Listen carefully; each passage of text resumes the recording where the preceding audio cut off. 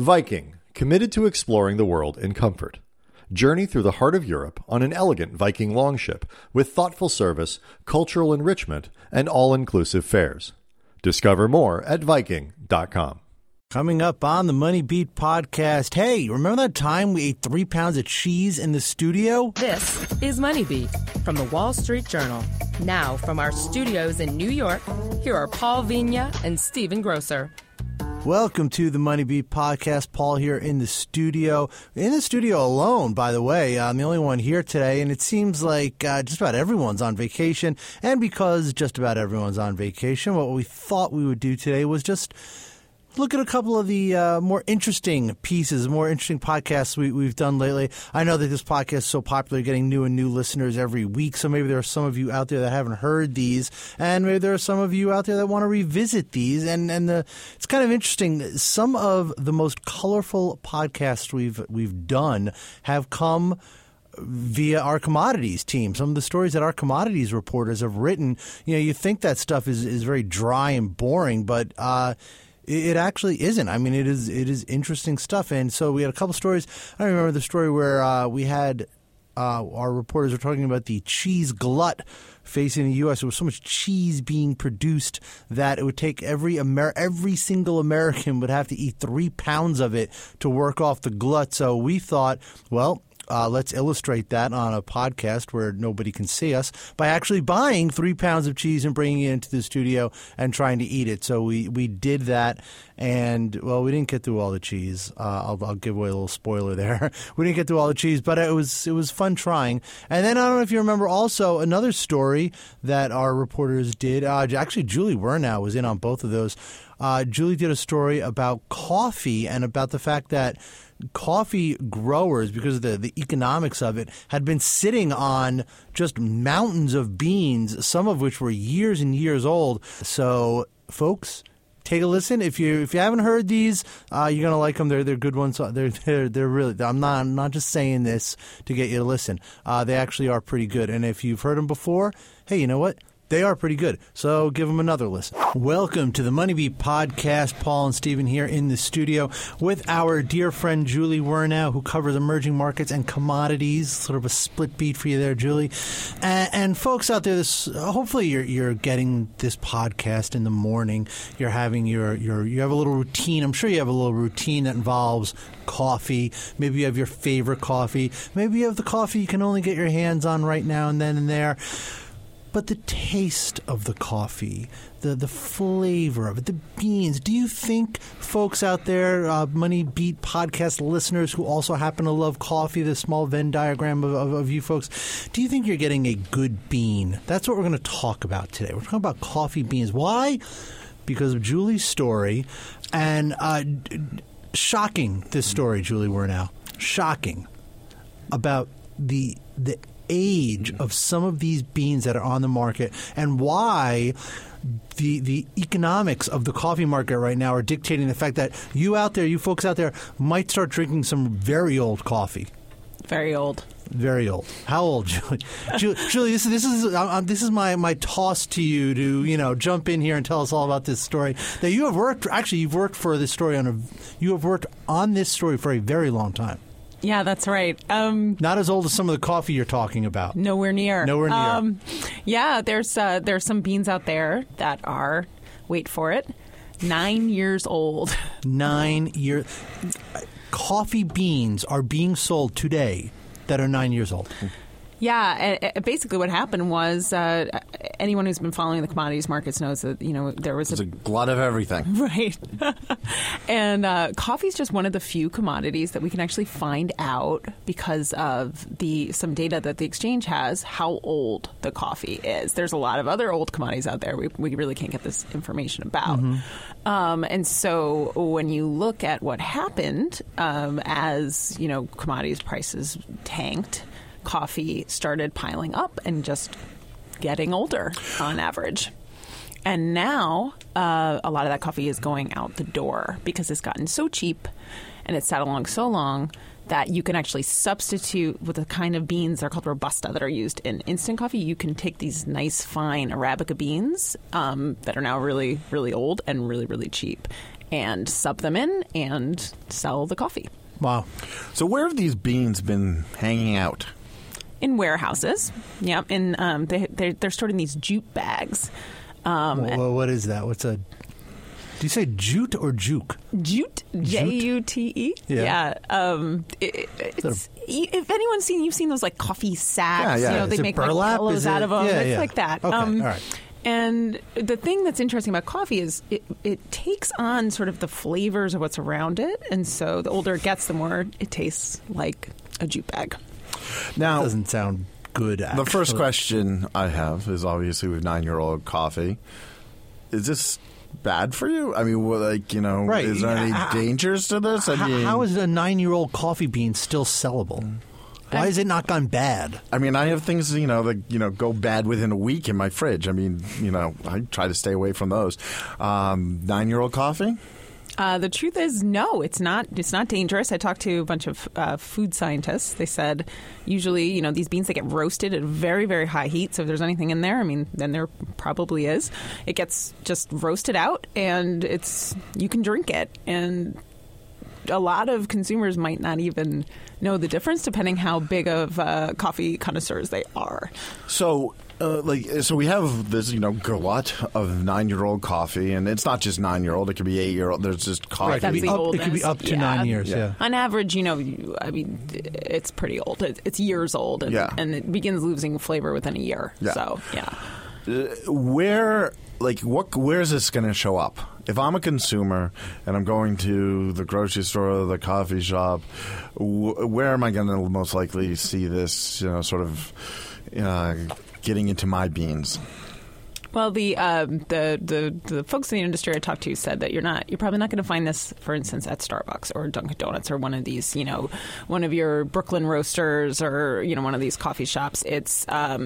That's really good news for me, Paul. Yeah. Does Dunkin' Donuts count as high-end coffee now? You said that all in the same breath. Dunkin' Donuts is as a Bostonian, I have to come to Dunkin' Donuts. Dunkin' Donuts has always had great coffee. No, I'm just happy. I'm happy. You're to not allowed to go to Dunkin' Donuts. Massachusetts anymore. I buy Dunkin' Donuts coffee. I don't have a problem with it. I'm just glad to know that now I'm drinking high-end coffee. I wasn't aware of that. It's good coffee. I thought I was going down market. Yeah, I mean it's considered a higher grade Yeah, coffee. okay. Yeah, in the world. So I'm sorry. So it won't show up at those places, Right. I mean, you're really what I'm told is it goes these like sort of bulk roasters. Mm-hmm. So maybe some of the real generic canned coffees, things you could find in a grocery store, instant coffees, or Instant say you have coffee. those ones that are it's not really clear. It just says like coffee blend, Right. They might be blending in some of these older beans, or if just anywhere where it's really not clear where the beans came from, how old they are. It's not like a very recognized brand, and you drink that a lot. I mean, you kind of go around, you grab a cup of coffee here and there, shop. Or, you go to a meeting and there's coffee. A lot of those industrial kinds of places would snatch this stuff up in a heartbeat. What about in emerging markets? Are you more likely to come across it in markets, Brazil, Turkey, if you're going to a coffee shop? Absolutely. For instance, in Brazil, because of what happened with the swings in their currency over the last several months, it became very lucrative for them to export like everything they could. And so they got down to these really low grade, really old coffee stocks, which is what they used to actually feed their own population coffee. So if you're in Brazil and you're thinking, oh, I'm in Brazil, it's a coffee growing region, I have this amazing coffee while I'm visiting, I wouldn't count on it. So they exported the good stuff because there was a market for it. Yeah. And they kept the older, lousy stuff for the Brazilians. Yeah, the Brazilian real had depreciated so much that against the dollar that they were able to return really great profits in their local currency by selling these dollar-denominated goods abroad. So they just unleash. So that's a warning for everyone going to the Olympics this year. Bring your own coffee. Bring your own coffee. Don't worry about Zika, but the coffee, is that the warning? No, for Brooklyn night like myself, no. But you should be, importing your own coffee. You should bring your own coffee. Through one of the great coffee making. All right, let's take a break. And when we come back, we are going to put our own palates to the test. We absolutely, continuing with our podcast food eating theme, we put our own palates to the test. We'll come back and we'll tell you exactly what we did. I'm Veronica Dagger, and I want to retire rich. How about you? Then listen to the Watching Your Wealth podcast. We'll help you get there. For more information, check us out at WSJ.com/podcast and find us on iTunes, Stitcher, and now Spotify. WSJ Podcasts. Listen ambitiously. This is MoneyBeat from the Wall Street Journal. Now, from our studios in New York, here are Paul Vigna and Stephen Grosser. Welcome to the MoneyBeat podcast. Paul Vigna with Eric Holm here. Stephen Grosser still on vacation. And Eric, he's going to regret missing this one today. Oh, this is going to be awesome. I cannot wait. I held off on lunch. This is, I promise you listeners at home, we are making podcasting history with this story today because we have a story on WSJ.com today, a good story out of our commodities team about issues in the cheese market. And the issue is that there's too much cheese. And we will explore that. We have the reporters here with us. We'll explore that.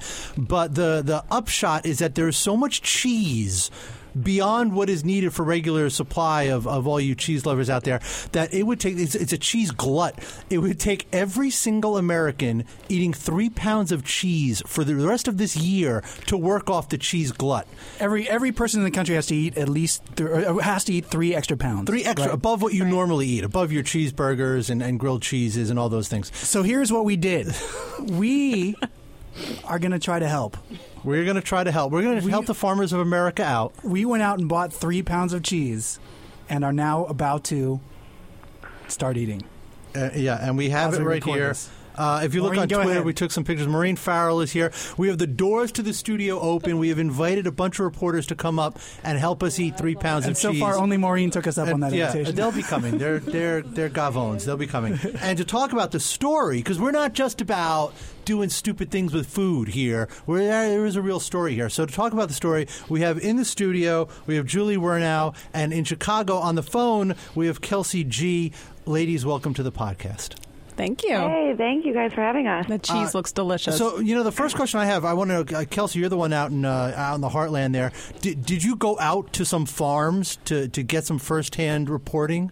We didn't go out to any farms. We talked to a whole bunch of farmers who have really, been the ones who've contributed the most to this glut that we're currently facing, and by no fault of their own, they're just responding to the economic signals of the last few years to really ramp up production. What I thought was interesting is that it takes so long to respond that everyone started ramping up production when there was a real need for it, and it backfired. And it sounds like it keeps backfiring over and over again in the commodities world. Yeah. The commodities markets, when it comes to perishable animal products, they're kind of different from the grain markets or some of the other more stable goods. So it takes, a cow at least 9 months to give birth to a calf, which means that, back when prices were good and everything was roses in 2013, 2014, when people were making this decision, let's really grow our business.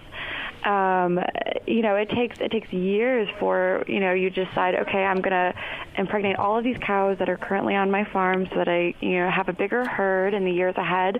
And then it takes a year or more for these calves to grow up and become, productive animals. So, in the meantime, look what's happened to the U.S. dollar, look what's happened to exports.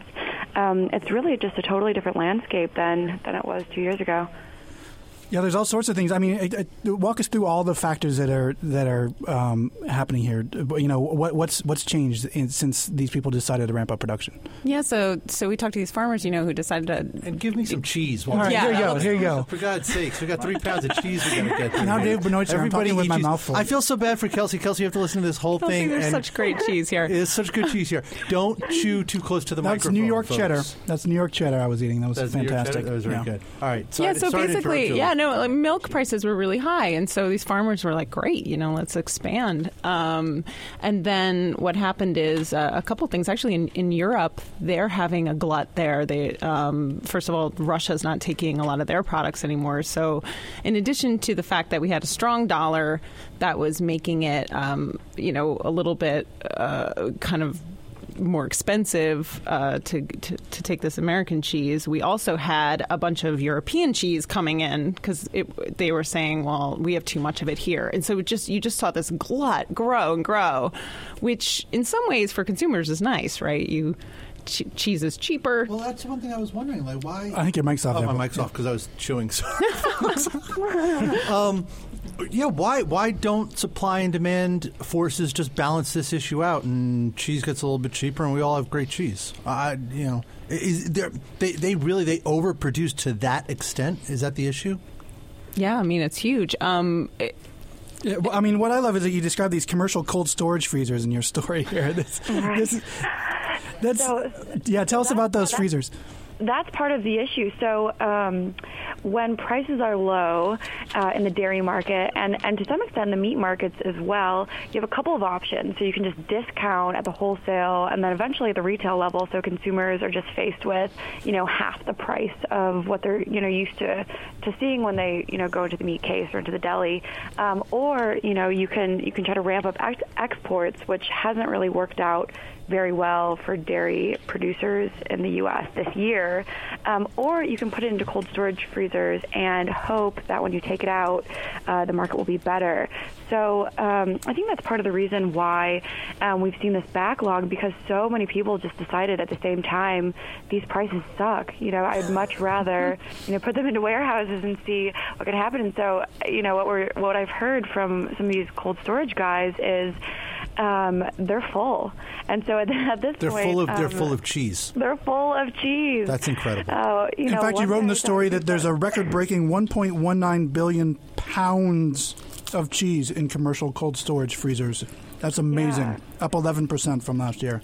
Yeah, this one guy I talked to in Des Moines said that they're so full that if they were, you know, more full, they just wouldn't be able to move around the warehouse. They wouldn't be able to move inventory around, and so they're investing, you know, something like $16 million in a new facility because there's a lot of protein in the United States right now, and they just have to find a place to put it.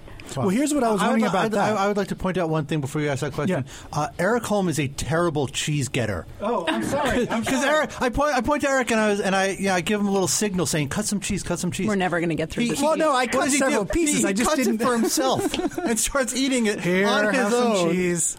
Here, have some unbelievable. Cheese. Absolutely unbelievable. All right, Julie, coming at you. Oh, more cheese, people. Here you go. Yeah. All right. Plenty of cheese here. Go for it. We got to get back on. There you go. All right. More cheese. Oh, my goodness. Thank you. All right. So what I was wondering, though, on this question, this guy who's building more cold storage, I mean, the cycle turns at some point, right? Are they going to be just as slow to respond to the market forces and then end up with even more storage space than they had before? And I mean, it takes time to build factories, too, just like it takes time to breed cows, right? Yeah, it does. And I think some of those guys are looking at the sort of longer term trend. I mean, if you walk back a few years, you've seen that the trend in, you know, just sort of global protein demand has been higher, you know, as we've seen these populations across the world incorporate more and higher quality meats and cheeses into their diets. And so I think they're trying to take the long view here, which is that even though we may see some response in terms of, you know, cutting down production to this glut we have now, that maybe in a few years, you know, the pendulum will swing in the other direction. I have so much cheese I can't even hold it. Dig in. Yeah, Ben Eison's here. Ben Go Eisen. ahead. Ben Eisen is here. Hi, Ben. Eat some cheese. We're taping the podcast and we are live on Periscope. Hashtag This Cheddar-geddon. is total multimedia cheese eating effort. I'm just gonna talk and chew. No, talk through it. Talk through it. Yeah, What you were got to going talk say? to it. You got to talk to it. Yeah, just that already Americans are eating 36 pounds of cheese a year, and so some of these analysts That's an who get astounding number. It's a lot. Yeah. I That's a don't know. I lot. think it sounds too low. It's a small child. Ben agrees. It's about right. So they didn't. Yeah, there are some analysts who are like, it's possible we could all end up eating an extra 3 pounds of cheese. We've been seeing increases. I mean, they're putting cheese in pizza crusts now, right? That's right. Yeah, and they're making tacos that have more cheese in them. That the fast food chains have a tendency to take advantage of these lower prices when they come up and really market a lot of cheesy items. So you'll see those out there. Well, I mean, if cheese is cheaper, it's easier to add it to your products, right? That's that right. Sounds fantastic. Ben, how's the cheese? Kelsey, how dire does this situation become for everybody involved in the market? I mean, some of the cheese, as you point out in the story, some of it can be stored for a long time. Some of it can't be stored for a long time. But I mean, both of you, how badly do the economics of this get out of whack, and how much pressure does that put on the farmers, on the producers, on storage companies, on everybody? So maybe I'll try a stab at this first, and then Julie, you can chime in if there are other things that occur to you. But for the people I've talked to, it seems like the last couple of years have been good enough to insulate a little bit from how bad prices have become this year. So lucky for dairy farmers, feed is still cheap. We still have a glut of grain and forage and all sorts of other input costs for running your dairy business. So they won't face too much pressure, in the immediate term, but eventually they will get the signal that, milk prices are not so high that they need to do everything they can to keep production high. But if you think about it, in the commodities markets, the first thing you do when your per pound prices start to falter a little bit is you ramp up volume. It sort of adds to the supply glut situation in the near term because you're really trying to insulate a little bit by selling just more of what you have. Another thing, this is such a good story. And another thing I learned is that you can freeze cheddar for how long? Decades. For really Decades? That was news to me, too. Literally decades? Wow. Literally decades. But, cheese lovers out there, you cannot freeze your feta for that long, is what I learned today reading your story. How long? It's a high moisture cheese, so it'll get crumbly and kind of gross if you freeze it for very long. It has to be, so it's really, really fascinating, actually, to me, as someone who really loves cheese. Each cheese has its own, specific refrigeration directions. And so this one cold storage guy I talked to sent me this whole product list where, feta and blue cheese also does not store well at all, which maybe you can imagine because it's already kind of moldy. Mm-hmm. Right. I think we have some of that here. Yeah. I think Yeah. we have some. Kelsey, I feel so bad for you. This cheese is so good that we got it from this place at Grand Central. It's good. All right. I think we are just about out of time. Eric Holm, I want to thank you so much for being a great cheese. You were really the driving force of this podcast. So thank you very much. It's my finest accomplishment in journalism.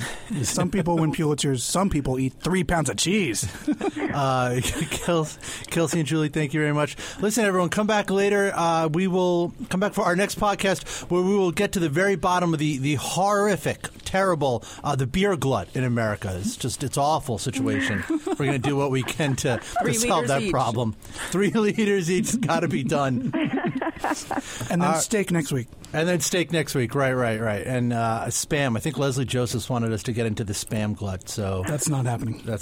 All right, everyone. Thank you for listening. We hope you enjoyed this. We hope you enjoyed listening to us eat cheese. And we will see you very soon. Love this show? Check out others by visiting WSJ.com/podcasts. See our full selection under programs.